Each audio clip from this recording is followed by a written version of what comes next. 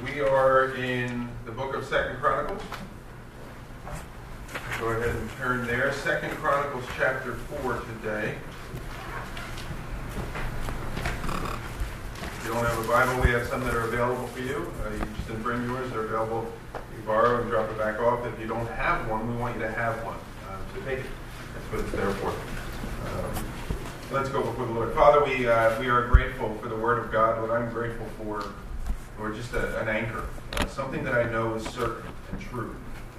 And Lord, that I can come to, allowing my heart to be opened up to receive what it is that you have for me. And so, Father, that's our prayer for our time here together. We pray, Lord, that you would be moving here. Lord, that you know the depths of our hearts. You know what our week has been like. You know what the following week is going to hold for us. And so we ask that you would use this time in your word, Lord, as a surgeon with his scalpel to just go down into the deepest places and to do your mighty work. Father, that you would teach us. Lord, it is truly our desire that we will have encountered you here this morning and undeniably heard your voice. So we ask for you to be faithful to your word in our lives. In Jesus' name, amen. Okay, 2 Chronicles chapter 4. Now, when we were in chapter 3, we saw there that Solomon began the building of the temple, the physical labor. Chapter 2, he purposes in his heart. Chapter 3, he gets down to it, he starts building. And in the process of building, we spent our time looking that there was essentially 3 rooms to the temple, quote unquote. 2 of the rooms inside the building, 1 of the rooms on the outside, sort of like a courtyard. And so we were looking mostly at the building aspect of things. Now this week we're going to be looking more so at the items that are going to fill the building, the furniture, if you will, the instruments that they're going to use. And so in addition to what we have seen already, in addition to the walls, we saw that there were these 2 large angels at the back wall of the Holy of Holies, the 15-foot high cherubim. We saw that there was the Ark of the Covenant that would be placed there in the Holy of Holies. We learned about a thick veil that was going to separate the most holy place from the holy place. But that was essentially it. Now as we move into chapter 4, we're going to learn about what is called the altar of bronze, or the bronze altar. We're going to learn about the molten sea and the 12 oxen that held that up. We're going to learn about 10 basins for the priest to wash the temple utensils. We'll learn about 10 golden lampstands. We'll learn about 10 tables for the showbread, and then an additional 100 golden bowls, if you will, that sit on these tables. And then we'll learn all about the pots and the shovels and the basins, etc., that this fellow by the name of Hiram from Tyre built. So today our focus will be from the building structure to the items that would be inside of the building. All right? So let's go ahead and start reading in verse 1 of chapter 4. It says, now he, that was referred to Solomon, and it doesn't necessarily mean he built it, but he was the one built that, telling people to build it. He said, he made an altar of bronze, 20 cubits long, 20 cubits wide, and 10 cubits high. Then he made the sea of cast metal. It was round, 10 cubits from brim to brim, and 5 cubits high, and a line of 30 cubits measured its circumference. Under it were figures of gourds for 10 cubits, compassing the sea all around. The gourds were in 2 rows, cast with it when it was cast. It stood on 12 oxen, 3 facing the north, 3 facing the west, 3 facing the south, and 3 facing the east. The sea was on them, and all their rear parts were inward. Its thickness was a handbreadth, and its brim was made like the brim of a cup, like the flower of a lily. It held 3,000 baths. He also made 10 basins, in which to wash. And he set 5 on the south side, 5 on the north side. In these they were to rinse off what was used for the burnt offering, and the sea itself was for the priest to wash in. So the first item we come across is the altar that is made of bronze. Now, this altar is not actually in the temple itself. It actually stands in the outer courtyard. And as we look at verse 1, we're given its dimensions. Notice verse 1 there. He made an altar of bronze, 20 cubits long, 20 wide, and 10 cubits high. Now, if you forgot, a cubit is about 18 inches long, tip of the top finger down to the elbow of the average man. So it's about 18 inches in length. So in reality, when it says it's 20 by 20 cubits, we're looking at about 30 by 30. All right, so you get the idea. We have a picture, I think, coming up here. This is roughly what the temple were to look like. And so you have the real tall kind of opening there. And the two pillars, we said the pillars yesterday were Boaz and Jachin or Jachin. You can see the arrow is pointing to this rectangle structure. It's actually a square structure. That's the bronze altar. It would have been right before the door that the priest would enter into to go into the temple. And then on the side over here, this is sort of like a drawing of what it might look like a little more. It's pretty tall. We're talking about 7.5 feet high. It's pretty high up there, and so on in the dimensions. And here, the purpose of the altar was for a complete and total burnt offering. That which you brought, you put on there, and it was completely consumed in the fire. And as we said earlier, this was for man to come to the place of worship and to acknowledge his total depravity. His self, his person, his righteous deeds, all these things had to be completely consumed in the act of worship to God. The idea, I have nothing that I can bring to God except what you declare, Lord. And so that's the altar, the bronze altar. Now beside the bronze altar, there was what my version, the ESV, calls the sea of cast metal, or some of your versions will call the molten sea. And many times in the scripture, and the reason why I pointed out molten sea is because many times in the scripture it's just called the sea. And so be aware of it. You can see a photo of this one here. That's the molten sea. So it's to the right of, or to the north of, the bronze altar, but not in front of the door necessarily. It's off to the side a little bit here. You can see a little bit more closely to the right up there that it's this large bowl that sits on the back of these bowls of sorts there. And we'll talk about this one here. Now, there's basically three things that you can do with metal, bronze in particular. Remember, everything on the outside of the temple was made of bronze. I told you like 10 weeks ago. I'm surprised you didn't remember. Everything on the inside of the temple was either made of or covered with gold. And so here, on this outside, you have this bronze sea. And there's, as I said, there's basically three things you can do with the metal. You can beat it into shape and kind of use a hammer and heat it up a little bit and design it and make it look like something of sorts. You can certainly do that. A second thing is to take it and almost have it as a flat sheet of sorts and engrave on it or carve on it, or from behind carve on it so that it protrudes out. We see an example of that in 2 Chronicles 3, where it speaks of the nave, sort of this vestibule that they lined with cypress wood and then covered it with fine gold and then made palms and chains on it. They engraved palms and chains either into it or on it, meaning from behind so that it protrudes out. And then the third thing that you can do with gold is to make a mold of an object and then pour gold over that so that it kind of takes the shape of the mold. And that's what molten is. That's what we're referring to here when we say the molten sea. So they made a mold of this large bowl structure, these bowls, poured the gold into that, eventually took the mold out, and you have the form now of this large bowl. Now, as I said, the molten sea it's like a large bowl. Look at verse 4. It says it stood on 12 oxen, 3 facing north, 3 facing west, 3 facing south, and 3 facing east.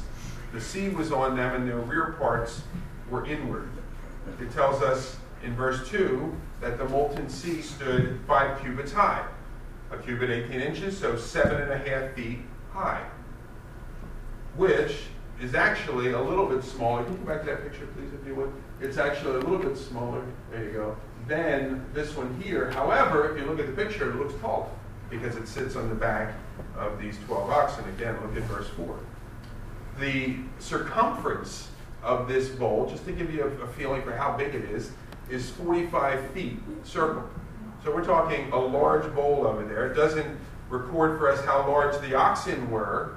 We know the bowl was 7.5 feet tall, but if the oxen were roughly the same size, then this thing stood 15, 20 feet up in the air. Very, very large, and certainly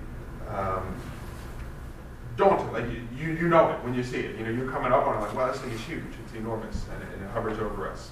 Now, we don't know much about the molten sea in the scripture.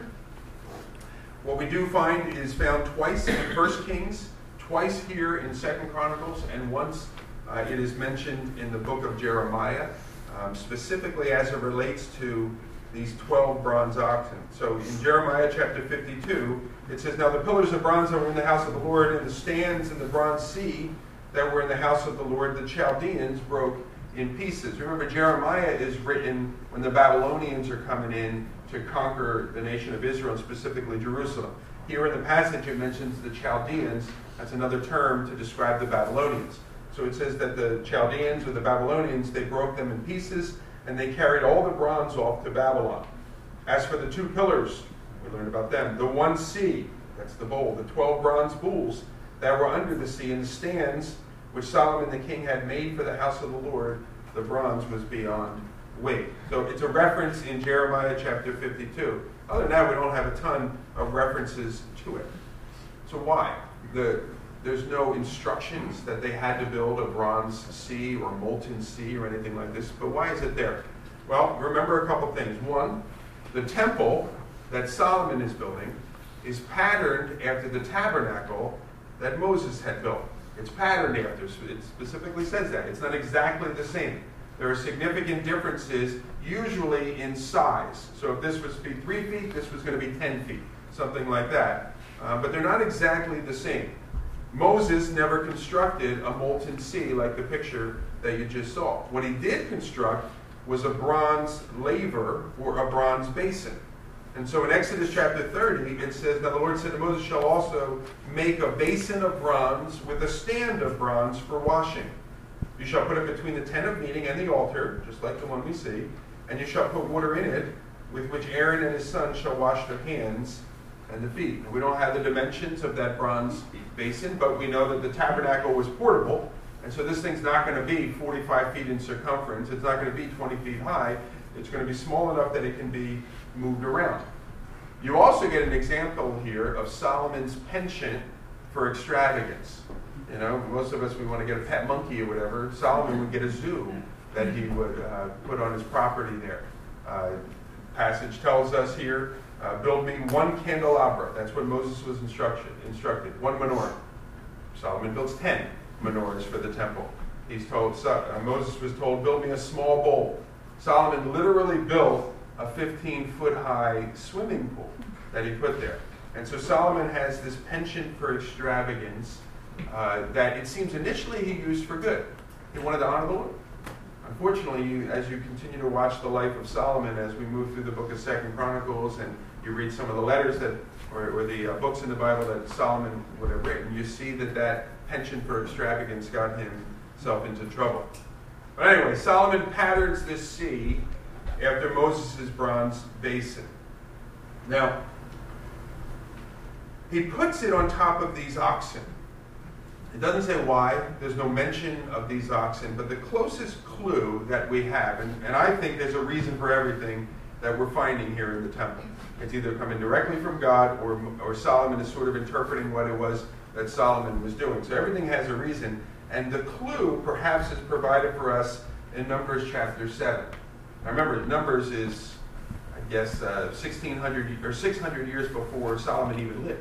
This is during the time of Moses. This is during the time of coming out of Egypt, wandering in the wilderness. This is during the time of the pillar of fire by night and the cloud by day, where God is leading the children of Israel from slavery to the promised land. These are the books that come before Joshua, who would enter into the promised land. And this is the time where they're establishing this whole idea of a tabernacle. And it tells us in Numbers chapter 7, on the day when Moses had finished setting up the tabernacle, and he had anointed and consecrated it with all its furnishings, and he had anointed and consecrated the altar with all of its utensils, that the chiefs of Israel, heads of their fathers' houses, who were the chiefs of the tribes, who were over those who were listed, they approached, and they brought their offerings before the Lord, 6 wagons and 12 oxen, a wagon for every 2 of the chiefs, and for each one an ox. And then you see in the passage in Chronicles that you have groups of 3 oxen, 3 that are facing north, 3 that are facing south, 3 that are facing east, and 3 that are facing west. In the tabernacle, when the children of Israel would set up shop to stay for the night or for the week, the tabernacle would be set up in the middle. 3 of the tribes would be on the north, 3 of the tribes would be on the south, 3 on the east, 3 on the west there. And it seems that Solomon here is attempting to sort of recreate the scene of each of the tribes with bringing their bull or whatever, their oxen, to bring the offering upon these carts. And so it seems that that's what he is trying to do. What we do know is why. Why have a sea?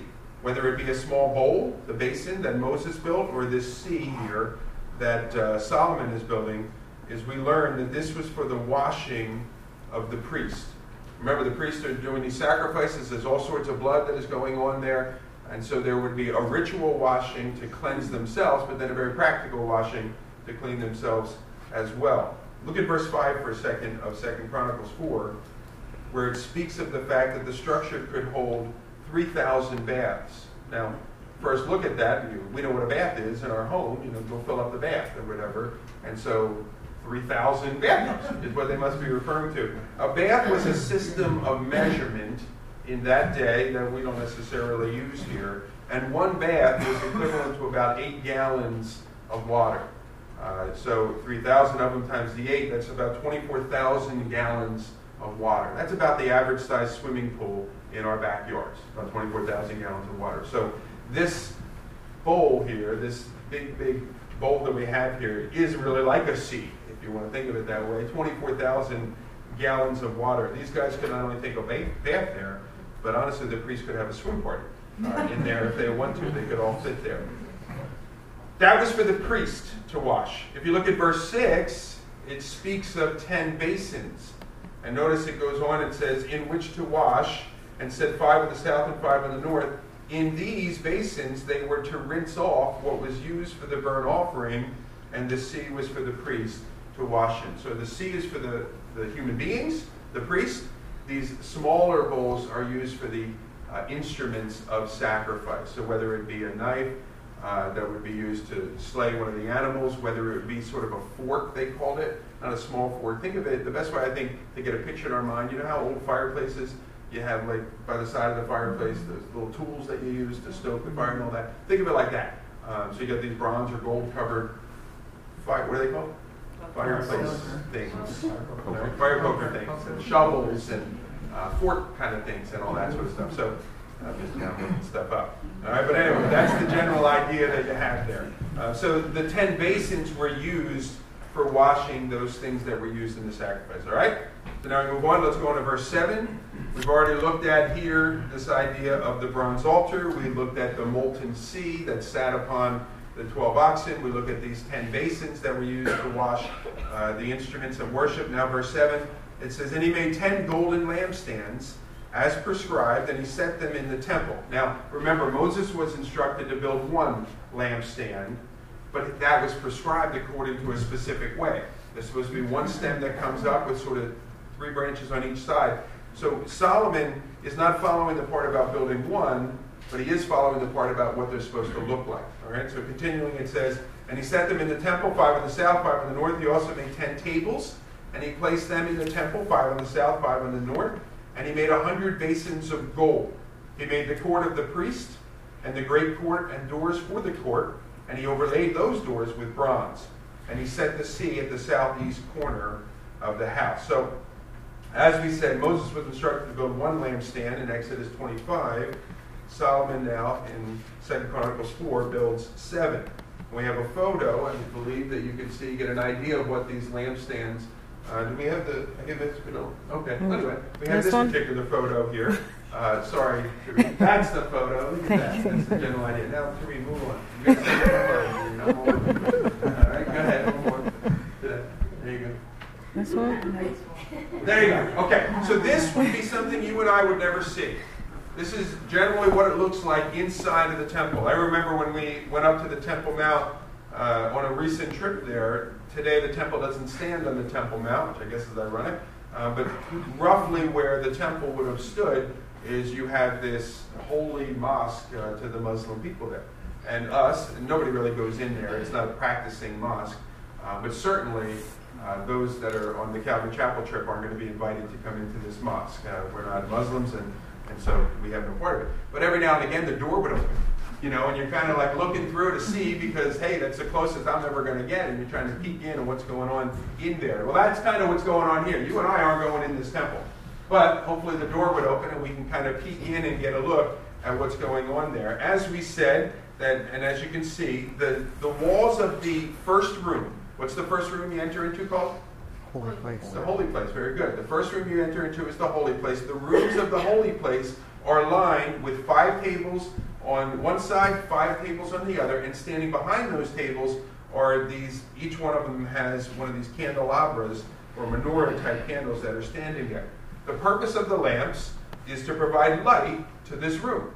The only light that's in the building at all is the Shekinah glory of God that is behind the 3 phone book thick veil in the most holy place. But here now in the holy place, these candelabras are providing light in there. Standing in front of them, as we said, are 10 tables. Verse 8 tells us that. And then upon those tables, again in verse 8, it says he made 100 basins of gold. I suspect, it doesn't tell us that I'm aware of, but I suspect he put 10 of these little bowls on each table. Anyway, you move again, look down to verse 9 and 10. Now we're going to move outside of the building itself proper, even though all of this would be considered a temple. We're outside of the building itself. And there in verses 9 and 10 it says that he designed an area to include a court for the priest and then a greater court for the non-priest. You can read that there. He made the court of the priest and the great court and doors for the court, and he overlaid their doors with bronze. So that is certainly an addition, these courts, to Moses' tabernacle in the wilderness. We know in the New Testament, when Herod redesigned the temple, Herod was the one that basically flattened out the Temple Mount. When I say Herod, I mean as king, he commissioned it, flattened out the Temple Mount, gave it a lot more room so lots and lots of pilgrims could come and gather up there. We know that in the New Testament that the temple that existed at that time was included 3 courts. So there was sort of the court of the priest, which would be equivalent here to what's called the court of the priest, then the greater court, and then there was the court of the Gentiles that spilled out even further, I guess to accommodate the many, many visitors that were coming. Anyway, let's move on to verse 11. It said, now Hiram also made the pots, the shovels, and the basins.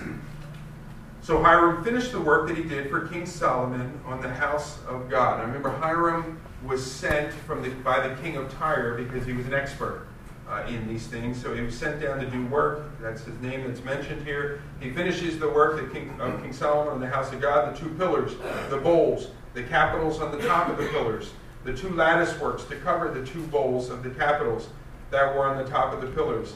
Hiram completed the 400 pomegranates, which is like a fruit that they engraved in or carved in. For the 2 lattice works, 2 rows of pomegranates for each lattice work to cover the 2 bowls of the capitals that were on the pillars. He made the stands also, and the basins on the stands, and the 1 sea, the molten sea, and the 12 oxen underneath it. Hiram made the pots, the shovels, the forks, and all the equipment for these. Huramabi, now remember Huramabi is another name for Hiram, we're talking about the same fella. He made of burnished bronze for King Solomon for the house of the Lord. In the plain of the Jordan, the king cast them in the clay ground between Succoth and Zeradah. Solomon made all these things in great quantities, for the weight of bronze was not salt. So you may recall in chapter 2, when Solomon wrote a letter to the king of Tyre, he said in verse 13, we need a fella, a skilled man who has understanding, who's trained to work in gold, silver, bronze, iron, stone, wood, and all this. And you may recall that we kind of joked and we said that Solomon's letter essentially said, I need a guy that can do everything perfectly. He got one of those. And that Hiram, the king of Tyre, responded, as a matter of fact, we do. And he sent down this engraver, this fellow by the name also of Hiram. Look at verse 19. So Solomon made all the vessels that were in the house of God, the golden altar, a.k.a. For the altar of incense, the tables for the bread of the presence, the lampstands and their lamps of pure gold to burn before the inner sanctuary as prescribed, the flowers, the lamps, and the tongs of purest gold, the snuffers, the basins, the dishes for incense, the fire pans of pure gold, the sockets of the temple, for the inner doors, kind of like a hinge, for the inner doors of the most holy place, and for the doors of the nave of the temple, they were all of gold. Now look at verse 1 of chapter 5. Thus, all the work that Solomon did for the house of the Lord was finished. And Solomon brought in the things that David his father had dedicated, and he stored the silver, the gold, and all the vessels in the treasuries of the house of God. So we come to the end of the building of the temple of God. And I love the process of things, because David had conceived it 20 years earlier, 25 years earlier, who knows the exact number, we don't know. But he conceived it a long time earlier. It wasn't meant for him to build it. Solomon now comes on the scene, continues the vision that, if you will, that God put in the heart of David. He is the one who is determined to build it and to begin the process. And now, by the grace of God, it is finished. And I just appreciate, just in the way in which every part is doing its part for the work of God to go forward. And in some cases, who knows what God has planned for the Mercer County, Bucks County community. And who knows what role Calvary Chapel, Mercer County is going to play on it. But what I appreciate is I believe that God has a purpose. God wants to do a work within our community. And that work may be 100 years from now, if the Lord doesn't return. And Calvary Chapel, Mercer County may not even exist at that point in time. But are we being used at this time in the preparation for those that will be doing that work in 100 years? And does it really matter? Because many of us, yeah, it matters. Yeah, I want to be a part of it. I want my name on it. I want Kevin Chappell's name on it. I want to be the youth guy that did such and such. Or is it for the glory of God?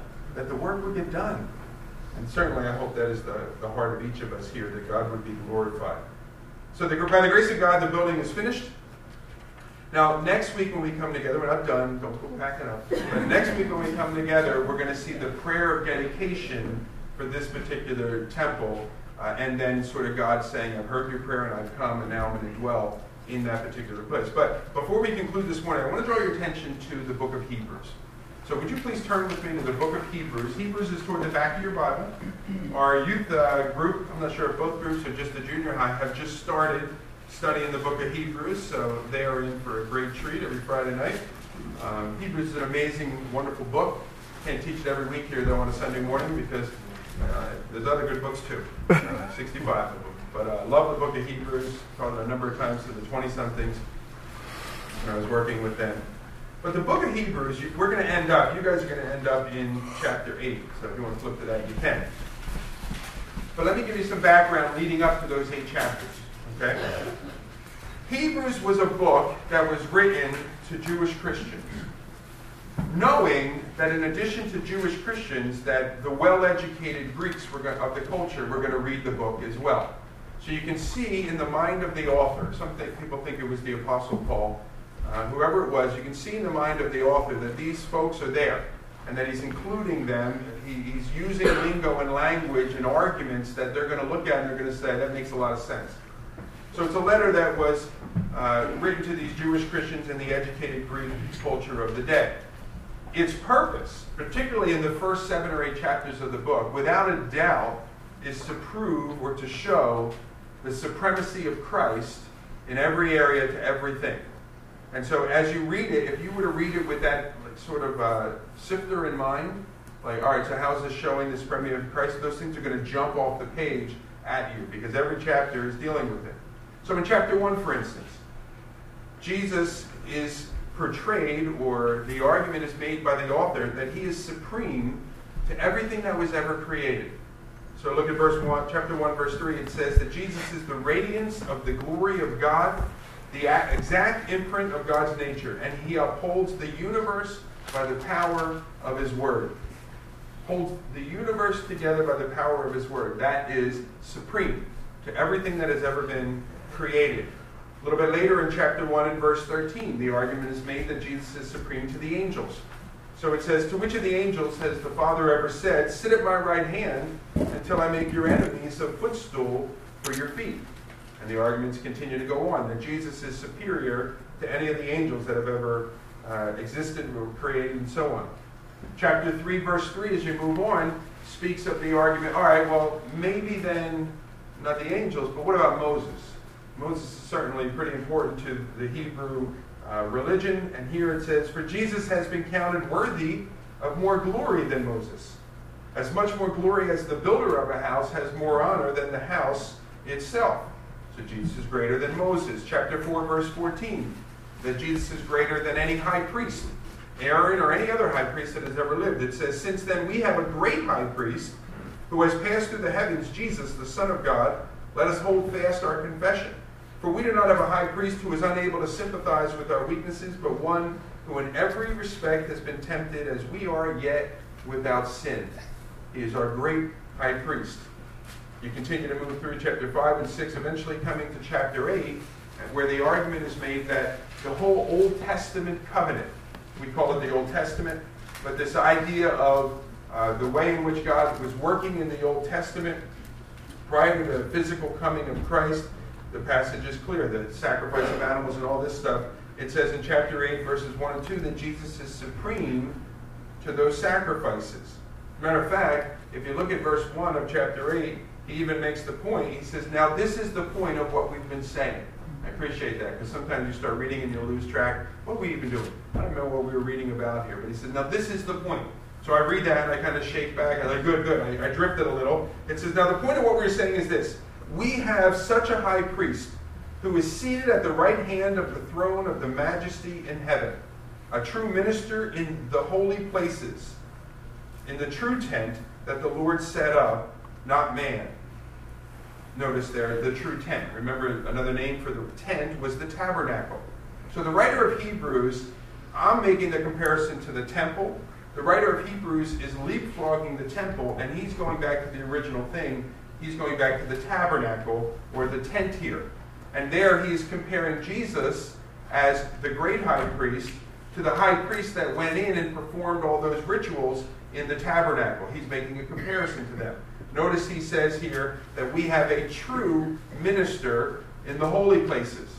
So just like the priest, the high priest would go into the holy place of the tabernacle, and then through the curtain to the most holy place, we have a high priest that will go into the holy place and go into the most holy place as well. But our particular high priest, as he is saying there, is the true high priest. The idea being, not that those guys were frauds or liars or something like that, but the idea simply being is they could only go so far. They could only kind of get on the surface of what God was trying to do. We have the high priest that could take it all the way and kind of seal the deal. Look at verse 3. It says, for every high priest is appointed to offer gifts and sacrifices. Skip to verse 5 for a second, just for time. It says, they serve a copy and shadow of the heavenly things. So we said earlier that Solomon patterned the temple after Moses' tabernacle. Moses patterned the tabernacle after the heavenly temple, so to speak. After the picture that God kind of had showed him. Not of a literal building that exists there, but these ideas and these concepts. So, again, all these things are a pattern of the work of our high priest Jesus. Now, notice what it says again in verse 1. It says, the point of what we're saying is this. We have a high priest, one who is seated at the right hand of the throne of the majesty in heaven. So picture what a high priest would do.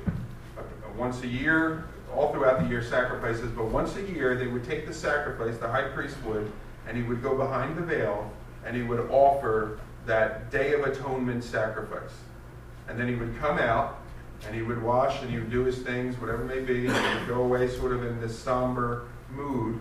But then they would come back the next day and offer the sacrifices. The next day offer the sacrifice. Eventually come back a year later, go behind the veil again for the Day of Atonement, right? There's always a labor.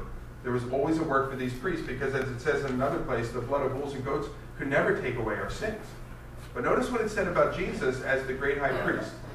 So here's Jesus, so to speak, in the heavenly tabernacle, doing his work before God, if you will, bringing the sacrifice before the Father, and he goes in and offers it, and when he comes out, what does he do? He sits down. If you look at the temple, you look at the tabernacle, there are no seats. There were tables, there were candelabras, there were curtains, there was arks, there were bowls and basins, there were knives and forks, but there were no chairs. Because the work of a priest in the Old Testament law, the Old Testament covenant, was never completed. It was something that was always looking forward in faith to the work that Jesus did. And when he did his work, he was done, he sat down by the right hand of his Father. There's great significance in that, those 4 words in your Bible. One who is seated. If I were you, I don't know what you do with your Bible, but I would circle it, I would highlight it, I would do something, because there's great significance there. It's been said that the greatest commentary of the Old Testament is the New Testament. Apparently you haven't heard that it's been said. It's been said that, though, that the greatest... So if you want to understand your Old Testament, Read your New Testament. You want to understand things in the New Testament, sort of like what's that picture of? Read your Old Testament. It can all explain itself. There's places, I read commentaries and things like that. There are places for study tools. But I think we could get by just with our Bibles. So suddenly, all of a sudden, all our books were gone and we didn't have books or something that we could rely on. We could get through with our Scripture. They did it in the past, 1,800 years. We could do it as well. It serves as a commentary. I look at commentaries many times as just sort of like here, go down that trail kind of thing. And it kind of directs me, you might want to check out Leviticus 10. And then I'm on my own. And I go and I do that and I do my study. That's why I like to bring us back to all these different places as often as possible. You may not like it. You're like, man, that's why we're in First Chronicles for 6 months. You keep going all over the place. But I think it's important. What else are you going to do? We'll take our time. We'll have a good time. Anyway, greatest commentary of the Old Testament is the New Testament. Look up to Hebrews chapter 9, please. And we're going to read extensively here. Bear with me, okay? It says, by the way, with the picture of what we were looking at in 2 Chronicles earlier, chapter 4. Keep that in the back of your mind as we read these words. Now, even the first covenant had regulations for worship and an earthly place of holiness. For a tent was prepared for the first section, in which were the lampstand and the table and the bread of the presence. It is called the holy place.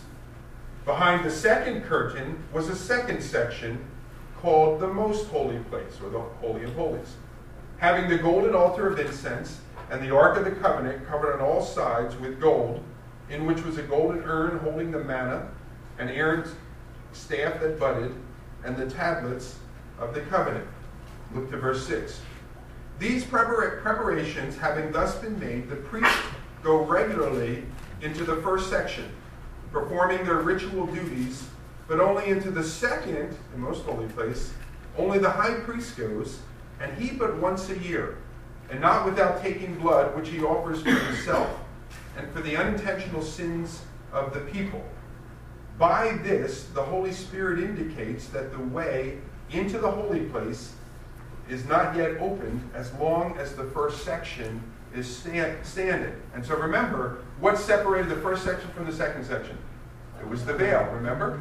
That veil there that kind of formed the two rooms of the holy place and the Holy of Holies. And so the author of Hebrews is saying, as long as that veil stood, that sent a message that we haven't yet been there, we haven't arrived. The Holy Spirit indicates that it's not yet open.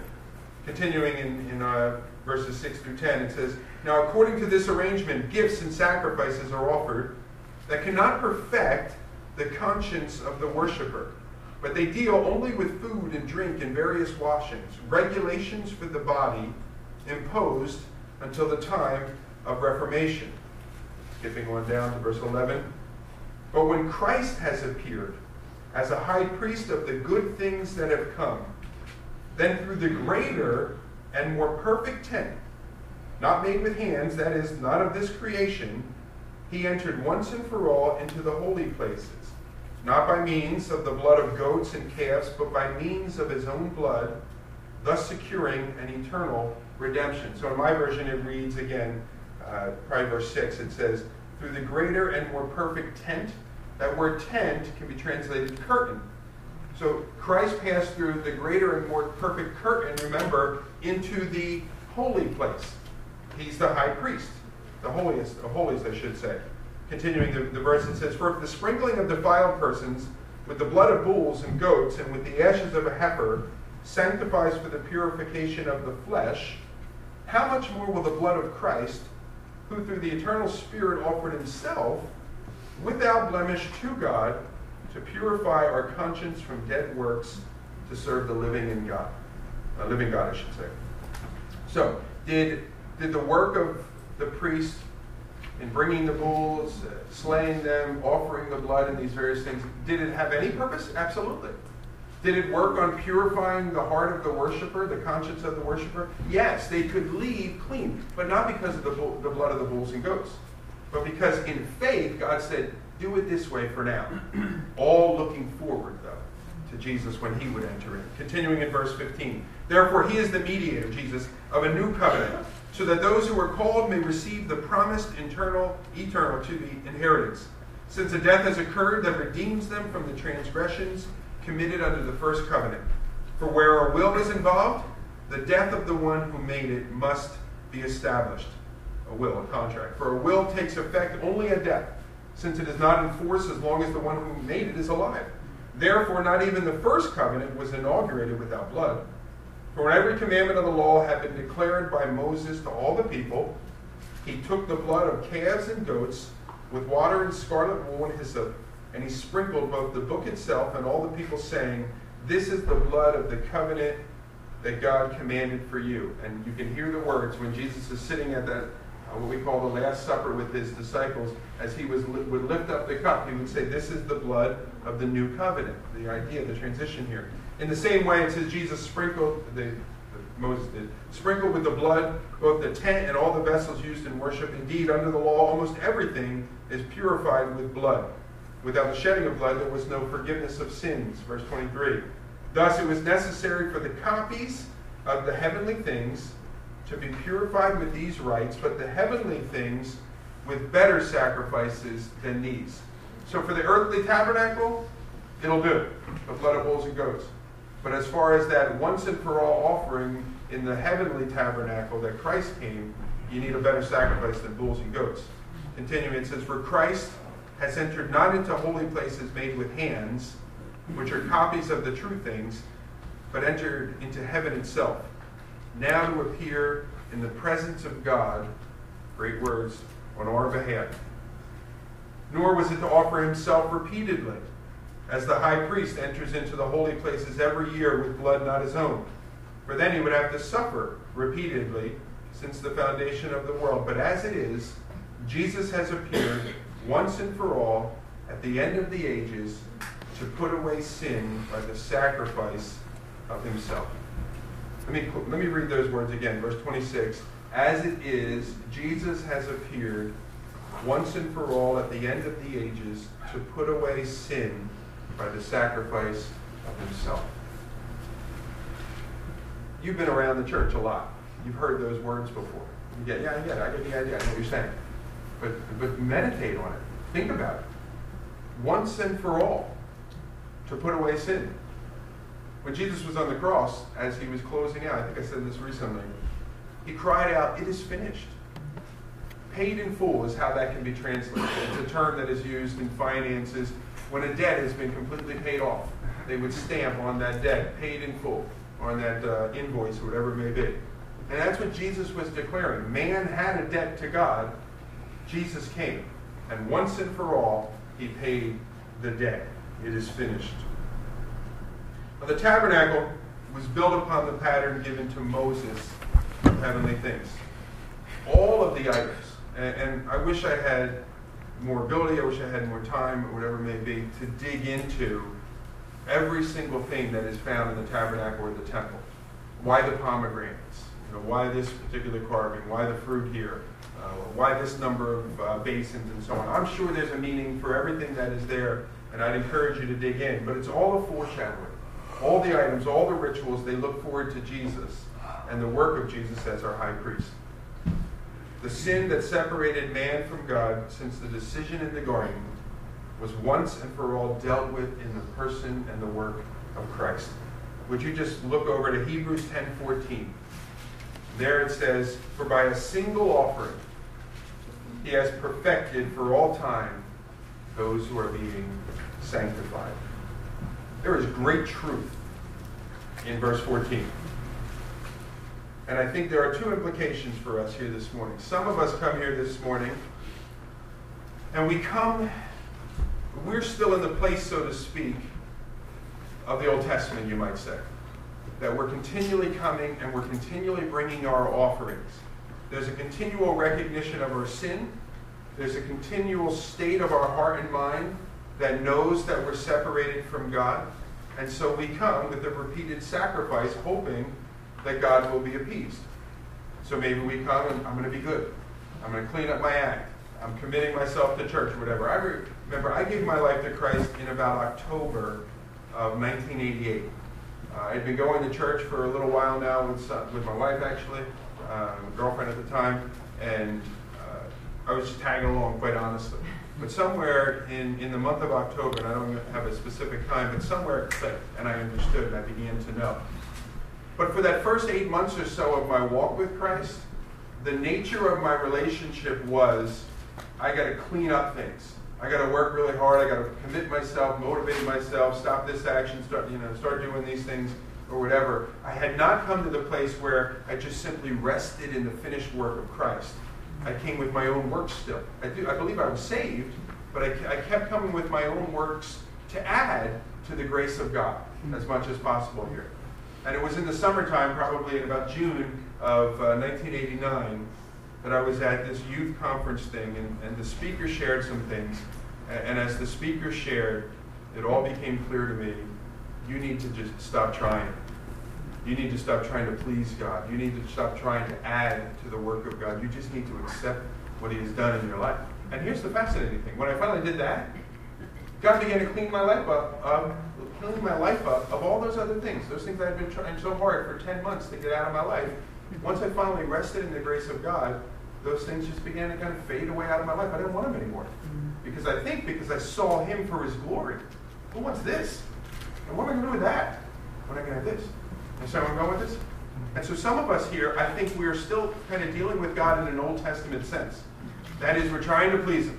God, I want to give you this and give you that and do this. And hopefully, Lord, at the end of the day, you'll smile on me. I really hope so. I'm trying. God, I'm doing my best. And God says, the work's been done.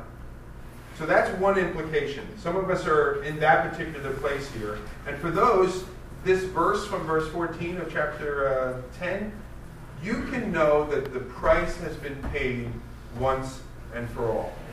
God dealt with the penalty of your sin. God is dealing with sanctifying you. He's dealing with the problem of your sin, that it keeps reoccurring. Great truth for those that find themselves in that place this morning. Others of us, we come here this morning and we know about the once and for all sacrifice of Christ. We're not trying to add to the grace of God here. We've applied the atoning blood to our lives and God is cleansing us. If that describes you, then let me just finish these words. Chapter 10, verses 19 and 23. Jesus says this to those people.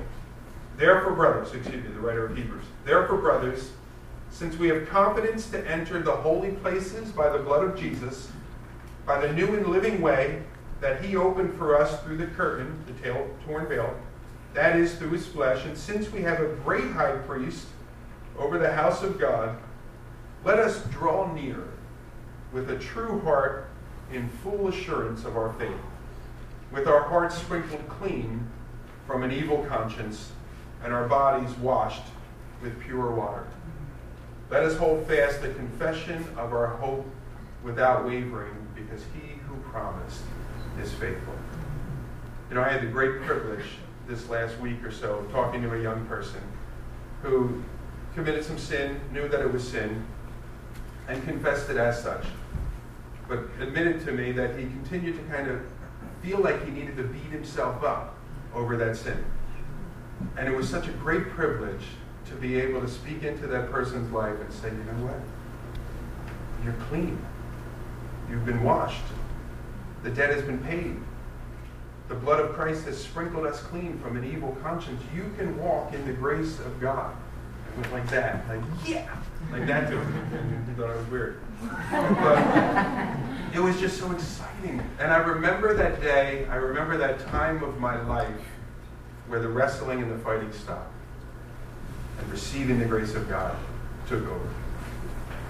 These verses remind us, full assurance of faith. You see that there? An evil conscience sprinkled clean. A confession of hope.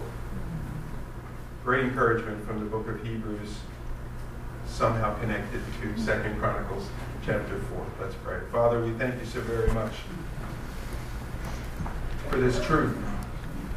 Lord, how freeing it is, Lord, to just unload all of these things off of our heart. Lord, we think of the Pilgrim's Progress, where Christian finally did that. He came to the foot of the cross and he just unloaded that sack. And Father, we do that this morning, Lord.